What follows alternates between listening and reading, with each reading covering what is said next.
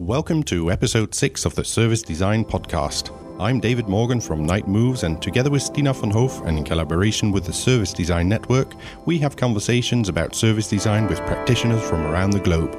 This is the 4th episode in the series in which we talk to the winners of the Service Design Awards. Today we're speaking with Sophie Andersson, strategic designer at Transformator Design, and Caroline Enevold from the Swedish Governmental Employment Agency.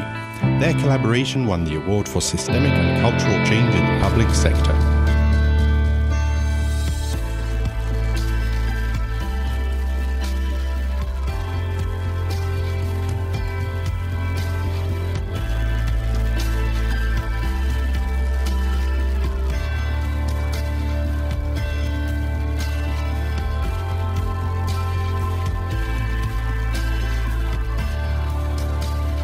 Hi, Sophie, Caroline. Welcome to our podcast. Thank you very much. How are you guys doing? Doing great. Getting used to working again after Christmas holidays. Yeah. Do you have a long holiday? Not this year, actually. Wasn't that many red days in our calendar, but a few days. A few days. And some influenza on top of that. So I've been away for a while. Yeah. Me too. All right. So we're speaking to you today because you were one of the winners of the Service Design Award. Congratulations for that. Thank you. Thank you very much. So, but before we get into that, I'd like to ask you if you could please introduce yourself to our listeners. Should I go first? Sure. I'm Sophie Andersson. I'm a senior service designer and a strategic designer at an agency called Transformator Design in Stockholm, Sweden. And my name is Caroline Enevold. I am head of the customer-driven development at the Public Employment Service in Sweden. Okay, nice. I think it's really great that we can do an interview with both of you together. Yeah. Yeah. And it wouldn't have been useful otherwise, because it's really been a collaboration, so you would have only gotten half the story. Yes, absolutely. Yeah, great. Well, I think that's a good sign of a service design project when you consider yourselves part of the same team. Yeah. Definitely. Could you also tell us a bit about the project you have done together? Okay, I can start with that. The Public Employment Service in Sweden, we have very low from our customers, and that's a really big problem for us, our customers, and that is both companies seeking new employees and job seekers. They feel that we don't meet their expectations and that we don't deliver a good service that meets their needs. So that's the base for our collaboration. And what we did in 2013 was to start working with Transformator Design and to do some customer journeys. That was the start of our work together. What were the major learnings at the start of that project from those customer journeys? It was to try to find out why our customers aren't happy with us and why they don't really trust us and why we don't fulfill their needs and expectations. So to learn more about our customers' experiences from us. And I think in a way it was also a way of kind of getting to know us as an agency and just getting to know the methodology of service design. Definitely. Because first it was just like start-off project, quite shallow, and then we went on doing customer journeys, and then we went on doing service maps and blueprints, and also talking to the employees, kind of understanding the strategic thresholds and internal thresholds that held you back from meeting the customer needs as well. Yeah. So those initial projects, they were really important to just sequentially building up the collaboration. So that was before we did the project that we actually won the award for. Mm-hmm. Yeah. So it actually really naturally evolved into this project that you actually won the awards for. Yeah, I would say, because I mean, just doing normal, so to say, service design projects, we helped, as Caroline mentioned, we helped mapping out, okay, what are the pain points, what are the gain points, what would be the possible solutions to meeting the needs and demolishing the pain points here. So then we had all these solutions that were designed by service designers. They were designed by co-developing with both employees and customers. But at the end of the day, they hadn't been adjusted to reality. So instead of just headquarters at Arbetsförmedlingen saying, like, here, go implement this, just do this to the entire organization, it was more like saying, look, here we got these suggestions, now help us refining them and doing the final iterations together, and make them work for you and make them work for your everyday life out in the offices. Yeah, great. This was a totally new thinking to us. Mm-hmm. Was this the first service design project you did, Caroline? Yes, definitely. I hadn't even heard of it before. Yes, nice. Before we dive into the project, could you both also introduce our listeners to what the project you won the award for is actually about? What are those greenhouses that we are hearing a lot in the project description?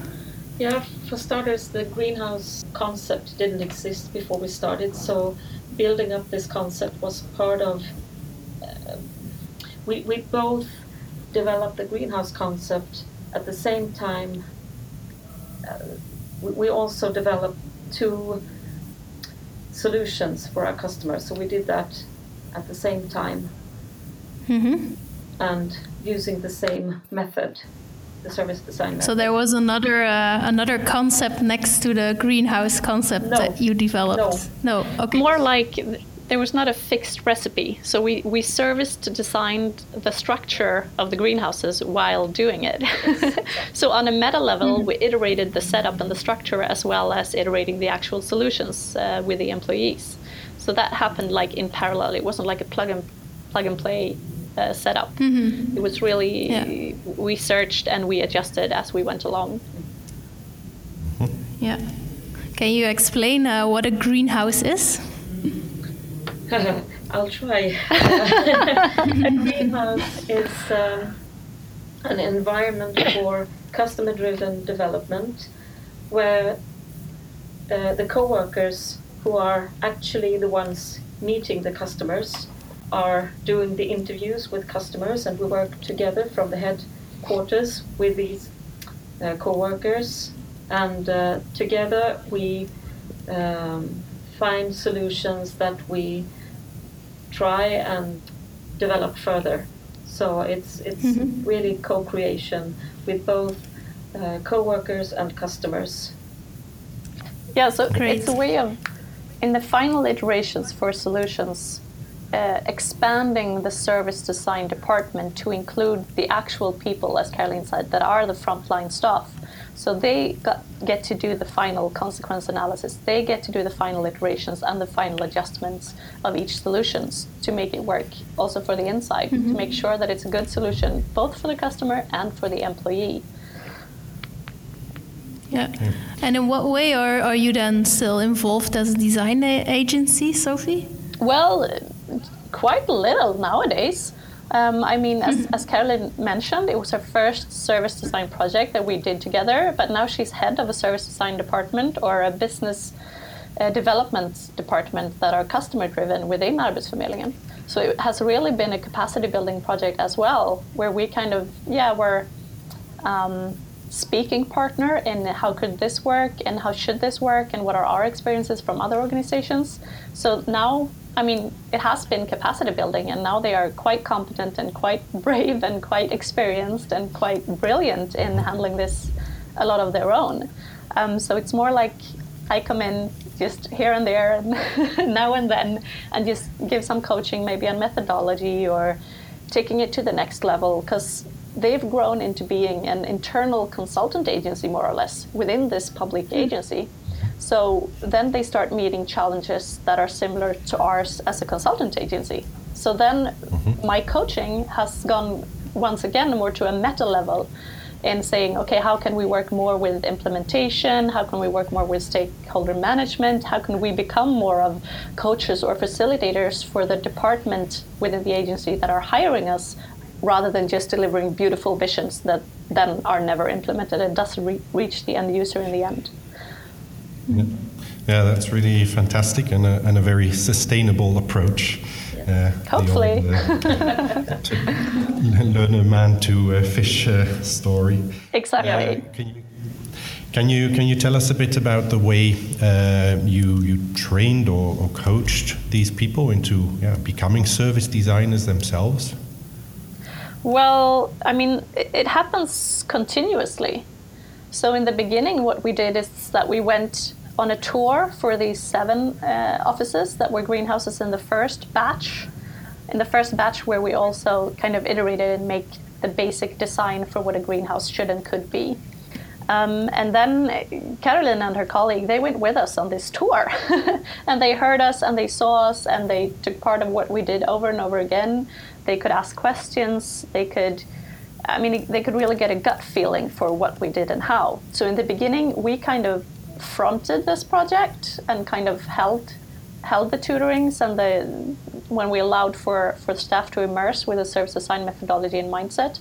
And then step by step, we kind of took a step back and they become the one who were the front faces or the people who were in charge. And we were just, coaching them backstage more and more. And yet I'd like to add that we don't claim to be service designers. We can do some things that a service designer can do, but we've also recently a new service designer of our own, which feels really good because we need to build more of competence around the service design methods. So what kind of profiles did you add to the organization to set up the service design department, or I don't remember how you called it? Well, we're a small department. We're only about 12 people today, and most of us come from within Arbetsförmedlingen. So most of us have a deep understanding of the job we do, but we also need people from the outside to widen our horizon. And when it comes to the service designer, we needed someone to visualize and draw things. We use pictures a lot, and that is not something that ordinary people in Arbetsförmedlingen do. So that's a competence that we really needed. Yeah. Have you found that the approach in this project is also getting noticed by other government agencies? Oh, yes. Are they starting to do service design projects? Yes, very, very much so, I would say. Many other authorities and such visits us and wants to know more about how we work, and we hope that we can inspire more and more people to do the same. And I could just mention that the inspiration for the greenhouses was also a way of working that we had been part of at Systembolaget, which is a governmental monopoly for selling alcohol in Sweden. And they had a kind of pilot upscaling methodology that they called Aquarius, but at Arbetsförmedlingen they really wanted their own lingo, their own take on it, and that's why it was called greenhouses there. But it has some kind of the same connotations, like it should be transparent, things and ideas and people should be able to grow in there, and so on and so on. But I mean, Sweden has come quite far when it comes to service design and adopting the customer-driven mindset within the governmental agencies. Yes. I read in the project description that it was really important for you to both find a common language to understand each other, but I'm actually really interested how you managed to create this common language. Could you give us some insights in how you did that? Well, by hanging out a lot. No, but I mean, as I said, like, I think this tour that we did, that was actually quite crucial. It was like a hardcore team building activity. We were exhausted, but we talked a lot, we analyzed a lot. we just, there was a lot of friction, and friction is good because that makes you come further. And just by talking and discussing, and I know, Caroline, you mentioned sometime that, this thing, now I get it. And it was like maybe the fourth time you'd heard the presentation or something. So the matter of repetition was a crucial part as well. So I think we as service designers, we were quite blessed or excused because we could just go on with our silly design lingo, and you were like, you wanted to understand everything, and now you decide, okay, which of the terms are we going to use or not. But in the beginning it felt like it was quite useful that it was new words, because they added new dimension to how the organization had been working before. Yes, and I think that as time went by, we were more not so much consultant and customer. We've been more colleagues, which also makes it easier, I think, to find a common language. And to question each other's terms. Yes. Yeah. Yeah, I think that's a really good remark, that you start to, if you really become colleagues, you communicate in a really different way. Yeah. And you really try to understand each other even better than in the client consultancy relationship. Yes. Yeah, definitely. But within, the brilliance of the greenhouse metaphor, there lies so many other associations you could make. As I mentioned, ideas should grow. You should plant something. It should be a safe environment. You should be protected. There should be a gardener. Sometimes you have to add water. Sometimes you have to add nutrition, and so on and so on. And sometimes you have to cut. Sometimes you have to cut. So just within that mental metaphor, we could build a new lingo that is not our classical consultancy agency lingo, and it's not the classical governmental agency lingo. So that was really liberating. Yeah, that was really liberating. Yeah. And I think also that within Arbetsförmedlingen, we have been allowed in this project to be apart from the mainstream. So we've been allowed to grow and cultivate our solutions more than is usual within a governmental organization. Yeah, I can imagine that's not really easy, because you're already inside a certain structure of that organization. Yes. And then, so it's great that you got the freedom to be a little bit different and to develop these kind of concepts. Yeah. But I must add, you were both allowed, but you were also brave enough. Because there weren't always a decision saying this is okay, do this and that, but you just did it. Yeah, I think we're a little bit crazy, but sometimes that's the recipe. Yeah, that's necessary. Yeah. Yeah. What were some of the big changes that needed to be made within the organization for you to be able to work in the way you're working now? I would say that how we see our customers is the basic thing that we needed to change, and that still needs to change, but we're on our way at least. I think that most of our employees within Arbetsförmedlingen, we care about and want our customers to be satisfied with what they get from us, but we still have quite an internal way of looking at things. So to actually understand the customer's experience, that I think is the most important thing. And we've also, since we started, we have internal capacity building or training. Yes, that we give to all employees who want it. So with about half of our 14,000 strong organization has gone through this education or whatever. But if I could also add just two aspects, I think two important things that were changed was that you dared to kind of flip the hierarchy in a way.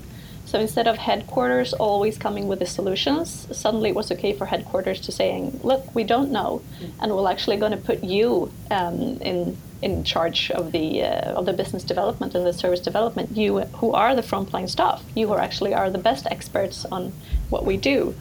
and also kind of breaking a history of,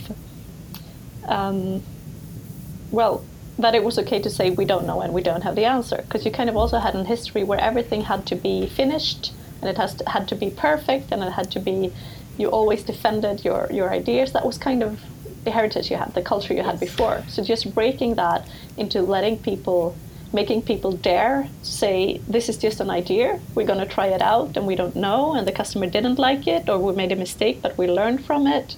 So there were also like important cultural changes that were made that are crucial for this to happen, I think. Definitely. Yeah. I think we recognize that very strongly in projects we've done as well with the Flemish government. One of the big things that we see is the one-way communication flowing down from the top, while the people who are in direct contact with customers, in the end they often don't feel like they are heard, or they aren't really heard. So how do you go about turning that around? That's a huge pyramid to turn upside down. I think that our general director has been very important to us in this, because it's about allowing the co-workers, the first line staff, to come with ideas and have the opportunity to influence the development. And at the same time, I think if you look back to where we started this, most of our employees felt that nobody listened to them. It didn't matter if they said something was wrong or didn't work. So it's a very big cultural change that has to come both top down and from the bottom and up at the same time. And I think that we have been able to, in this little group that I work with, we have been able to be a bridge between the headquarters and the front line, which has been very good for, at least for the internal Trust. Yes, trust. Yeah, because I mean, it's not like you just turned on all channels saying, okay, now everyone can come with ideas and everyone are service designers. No. It's really a structured methodology. It's not like all offices are greenhouses at the same time. It's very structured batches that are trained, and then you help them and you moderate them through the process. You help do analysis and find, okay, what are the bottom line things that are common here? Because one of the things is you always make sure to have offices that have different geographical preconditions and different internal preconditions. Yes. So you have a representative urval selection of offices, but it's not all offices. It's offices enough so that you can handle the information being processed, and you refine it and you aggregate it, and then you package it. So, I mean, they help, but it's not everyone at the same time, because that's thousands of employees. Yes. So it's not like one big black hole where everyone can just communicate what they think all of a sudden, but it's more of a structural way that step by step, all of the offices within the agency will have been a greenhouse at some point, but it's only a very small amount at each time, each batch, with each new problem within the customer journey. So it's still service design projects that helps prioritize or limit, okay, what are we working with now? This is something that we know is a problem with the customers. Then we kind of hand out that problem, and then these certain amount of offices are allowed to iterate and ideate on that specific problem, and then we aggregate, and then we go into the next loop, and so on and so on. So without this department that Caroline is now head of, I guess it would have been mayhem, or it could have been at least. But they tie it all together, and they are like the quality assurance within the process. Does it make sense? Yeah. Yes, yeah, absolutely. Does it then mean that co-workers in the greenhouses, they provide insights, or they detect problems, or do they also already come with solutions?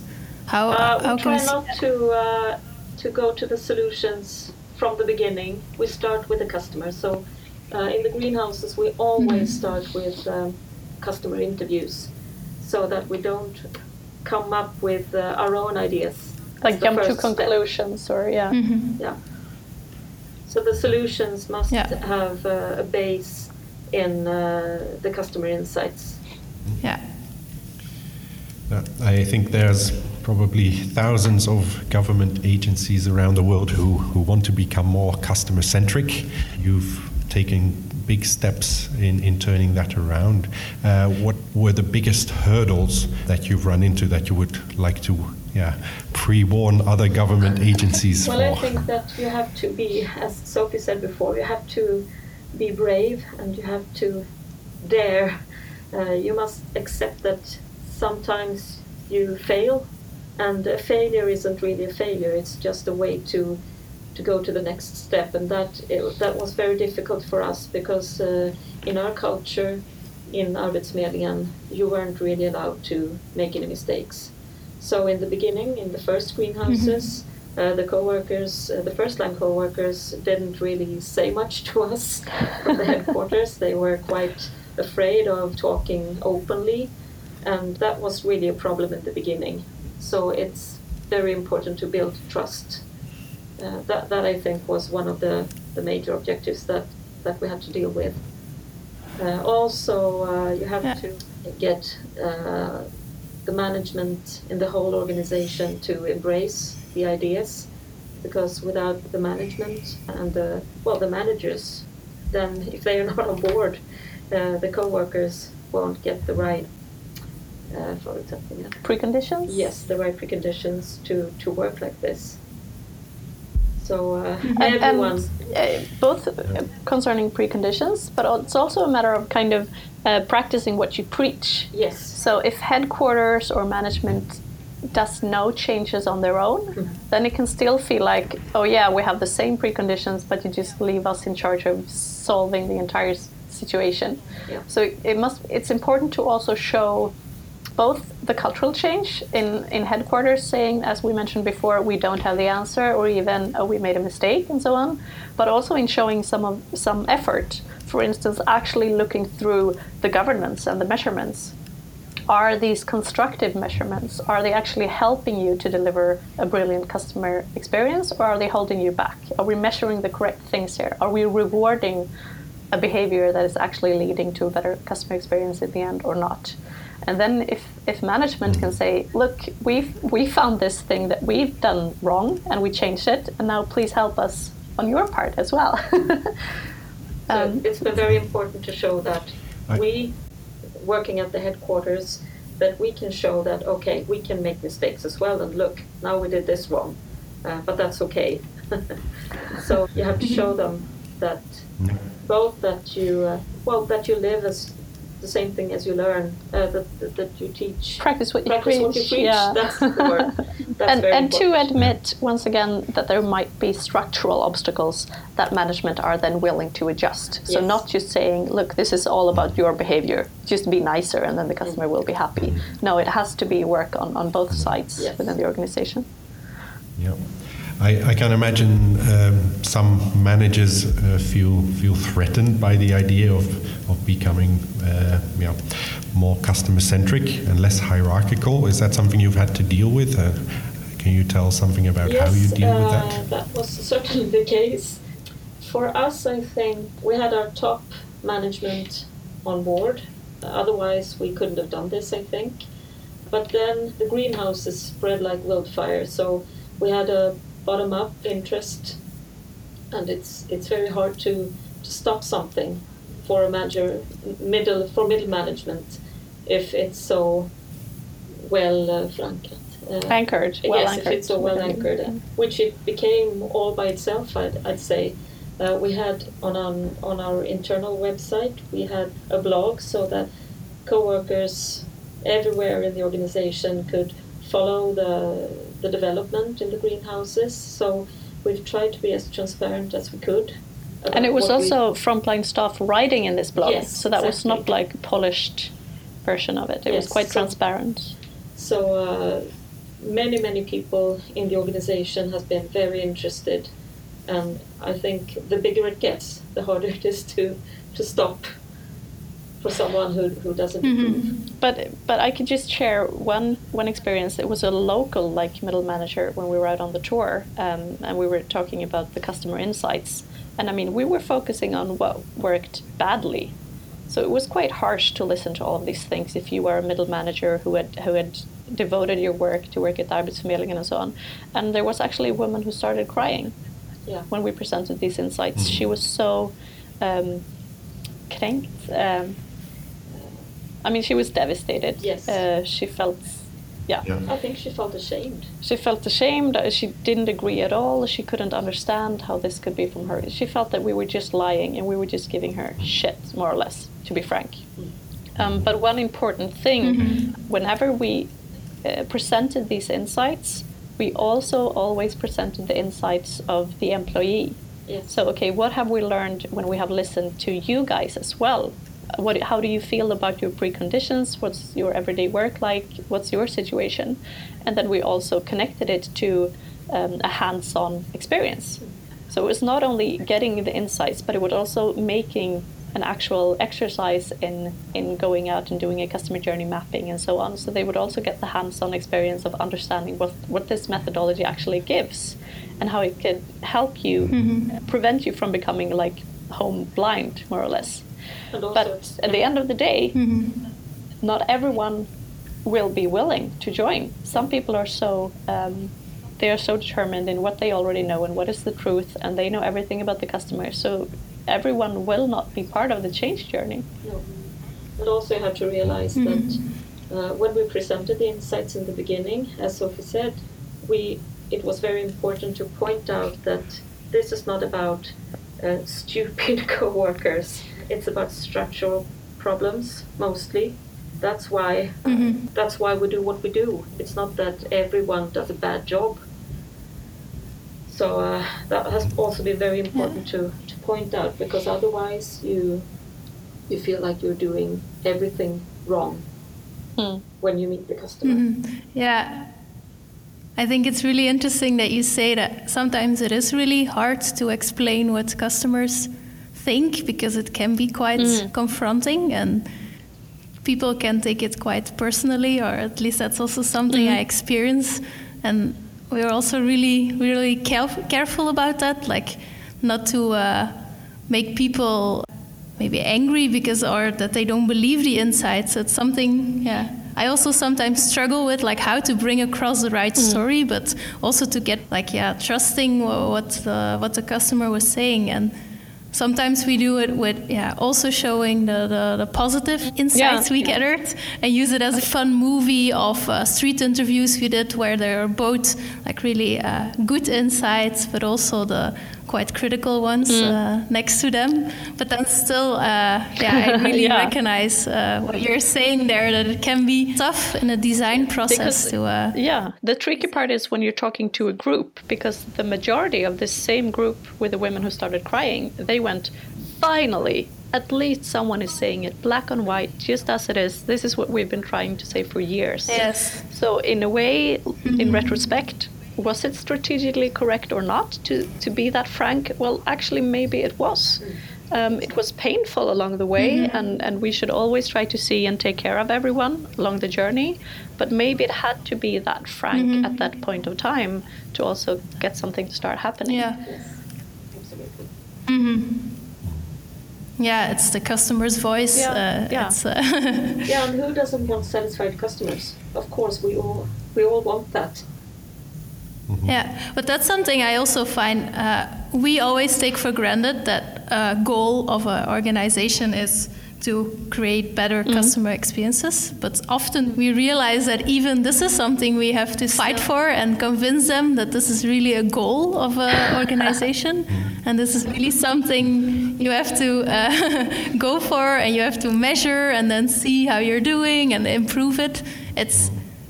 And even who is the customer?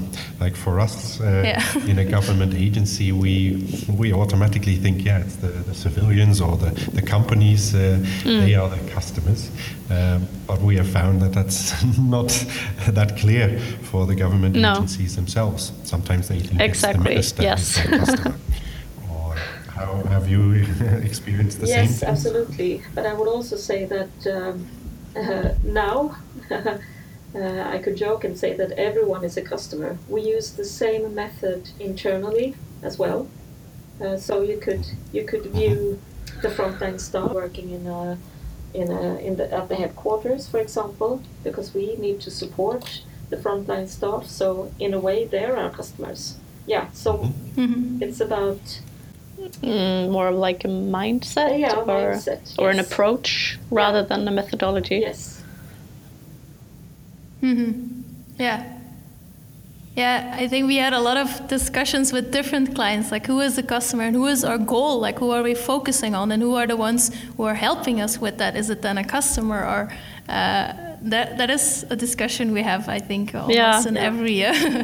And that's also the thing about the common language, like talking about customers can be really, you can often see that you're talking about different things while you're both talking about delivering better services to customers, but it can be really different people that everyone is thinking about at that moment. But I mean, Arbetsförmedlingen is a bit unique because you have so much local presence, you have so much end user contact. Yes. So actually it's full of staff who are really passionate about giving a great customer experience and actually helping the citizens, and so that was in a luxurious way never really an issue at Arbetsförmedlingen.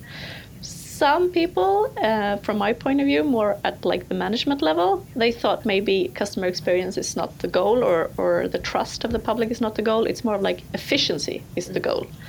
But then at the end of the day, what is efficiency? Because if you don't have a trust amongst the public, what gives you the right to exist as a government agency? And are you really efficient if you're not delivering what the end user needs? So it's also, we work with government a lot, and another goal which is often there is digitalizing, which is, of course, has a lot of advantages, but is it a goal in itself, or is it? Yes, exactly. Okay, great. So the project originally started because the trust was low with the civilians. Are you able to measure the difference you've made with this project? Yes, actually we can do that. Or maybe not just connected to this project. Arbetsförmedlingen is changing a lot of things. But there are several... like measurements or different scores? Or Yes. And for example... one of these surveys that are done each year and nationwide. And they look at different governmental organizations. And we've gone from minus 32, which is, it's so far down, so you can't be that far down. But we've actually climbed 10 steps, so we're now on minus 22, which still is really, really bad. But for us, it's very important to see the progress and to keep going. So eventually, I'm sure we will first reach 0 and then up on the plus side. Yeah, so the scale is from minus 50 to plus 50 in this survey, and I think it's also important to say that you really broke a negative trend. Yes. The curve was really going down, so not only have you become better, but you also really broke that trend, and now you start heading up. Yeah. In 2013, we said we can't go any lower. We were then at minus 27. In 2014, we reached minus 32, but after that, we have broken the trend. And what is the curve actually? Is it about trust, or what are you measuring? Trust in yes.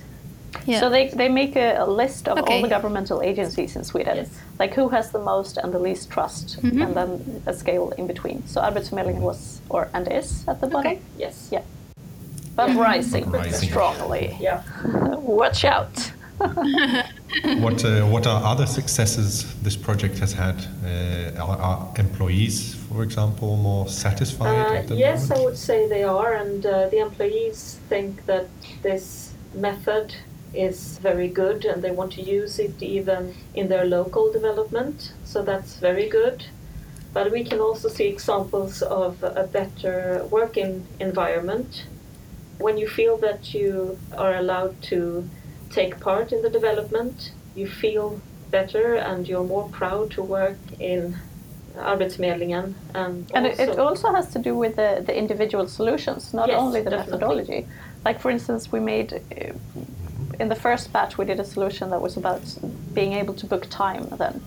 For your first appointment. For your first appointment at Arbetsförmedlingen. And when you had to work in that kind of drop-in area, before we implemented this, there was quotes saying like, this is God's punishment to mankind having to work in the drop-in area. Yeah. That was the feeling amongst the staff. Like when the manager were going to like hand out the tasks for the day or for the week, people would actually like go to the toilet or hide because they didn't want to work there. It was so stressful. The psychosocial environment of working there was like horrible.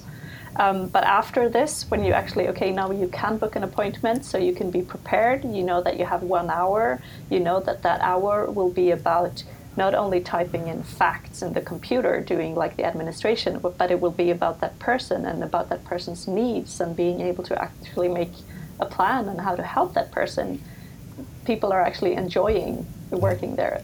Yes, and we also had a co-worker who said that this is now a stress-free area, which was a wonder to hear, actually.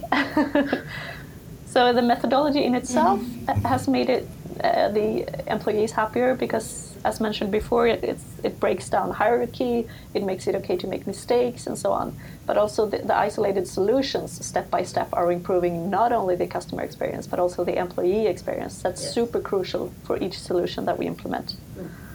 Mm-hmm. So now you won a service design award for this project. What do you think were the important factors in the service design network deciding for your project? Well, I think and I hope that it was, as you said, kind of the sustainable aspect of the solution. It has genuinely been a capacity building project. Both competence within service design, but also the structure and the setup of how that could work within the organization with this department now that Caroline is in charge of. I hope, but actually we didn't really get like motivation. Just like, you won, and then they read our pitch like that we sent in. So we don't really know. We're quite curious. But maybe it's also about, we work both with customer insights and co-development. Not one of those things, but both. And I think that's also something that's very interesting. Many other agencies in Sweden, they have chosen to work with customer insights, but then they tend to lose it in their development. They initiate projects based on customer insights, but they don't involve the customer throughout the development process. Yeah, you really found a way to use customer insights as a lifelong learning in the organization to keep on improving services. Okay, what does winning this award mean to you? Well, I'm still in shock, I think. You can imagine when you work in an agency with such low trust, winning this award is fantastic. It's a real boost to our confidence, I think, both individually and as an organization. So that's, for us, it's incredible. And I think maybe we start believing in ourselves a little bit more, which is good because then we can do better things in the future. Yeah, I think internally at Arbetsförmedlingen there's been quite a buzz around this prize. So I think you've gained even more like mandate or status in a way and trust. Yeah. And for us as a consultancy agency, it's just been great to have an acknowledgement for hard work that's been done, and also for what we think is a really great phase of our collaboration that we really think took it to the next level and created leverage. And also just the title, which was like structural and cultural change within the public sector. That's like the most beautiful title ever. That's really what we want to achieve. So that helps us kind of putting a label on the things that we do and are capable of doing, and gives us confidence in keep on doing that, trying to achieve that. And maybe gives a bit of an indicator of where what service design is becoming and what it is.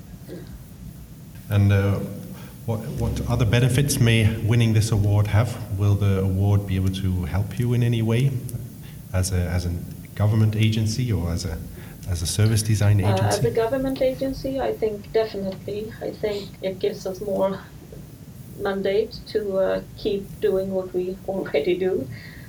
Otherwise it's easy after a few years that what was once a new and interesting thing, well, it just wilts and dies. So I think for us, we've been put on the map, and we want to stay there.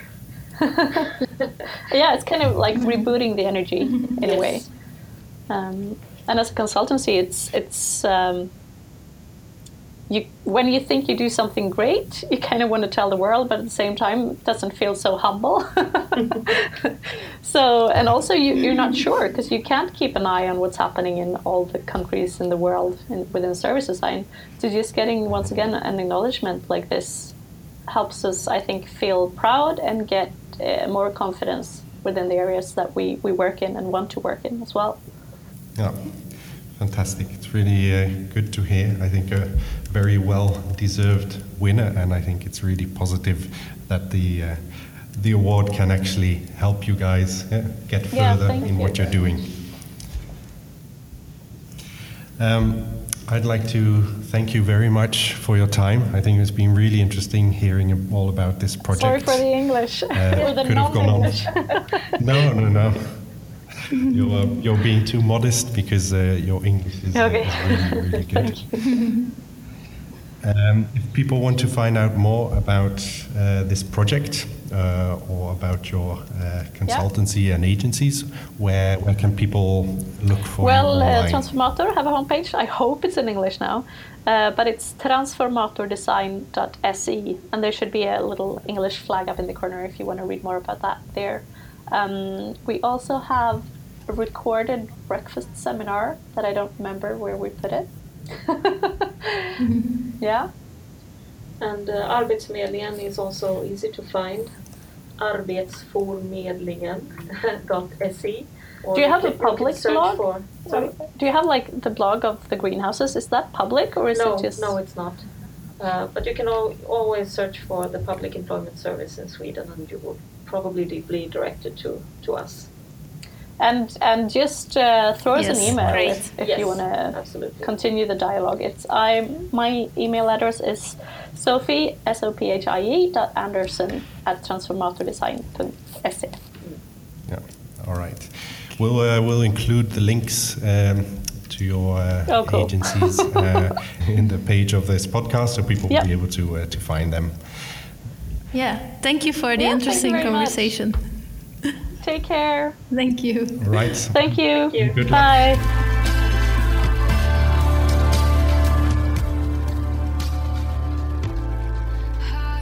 The Service Design Podcast was brought to you by the Service Design Network and Night Moves. For more information, previous episodes, or to join the conversation, please visit servicedesignpodcast.com. For more information about the Service Design Network, visit service-design-network.org, and for Night Moves, visit nightmoves.be. If you enjoyed this episode, please consider subscribing to this podcast. The intro and outro music is from If the Stars Grow Dim Tonight by Hydrogen Sea featuring I Will, I Swear. Until next time.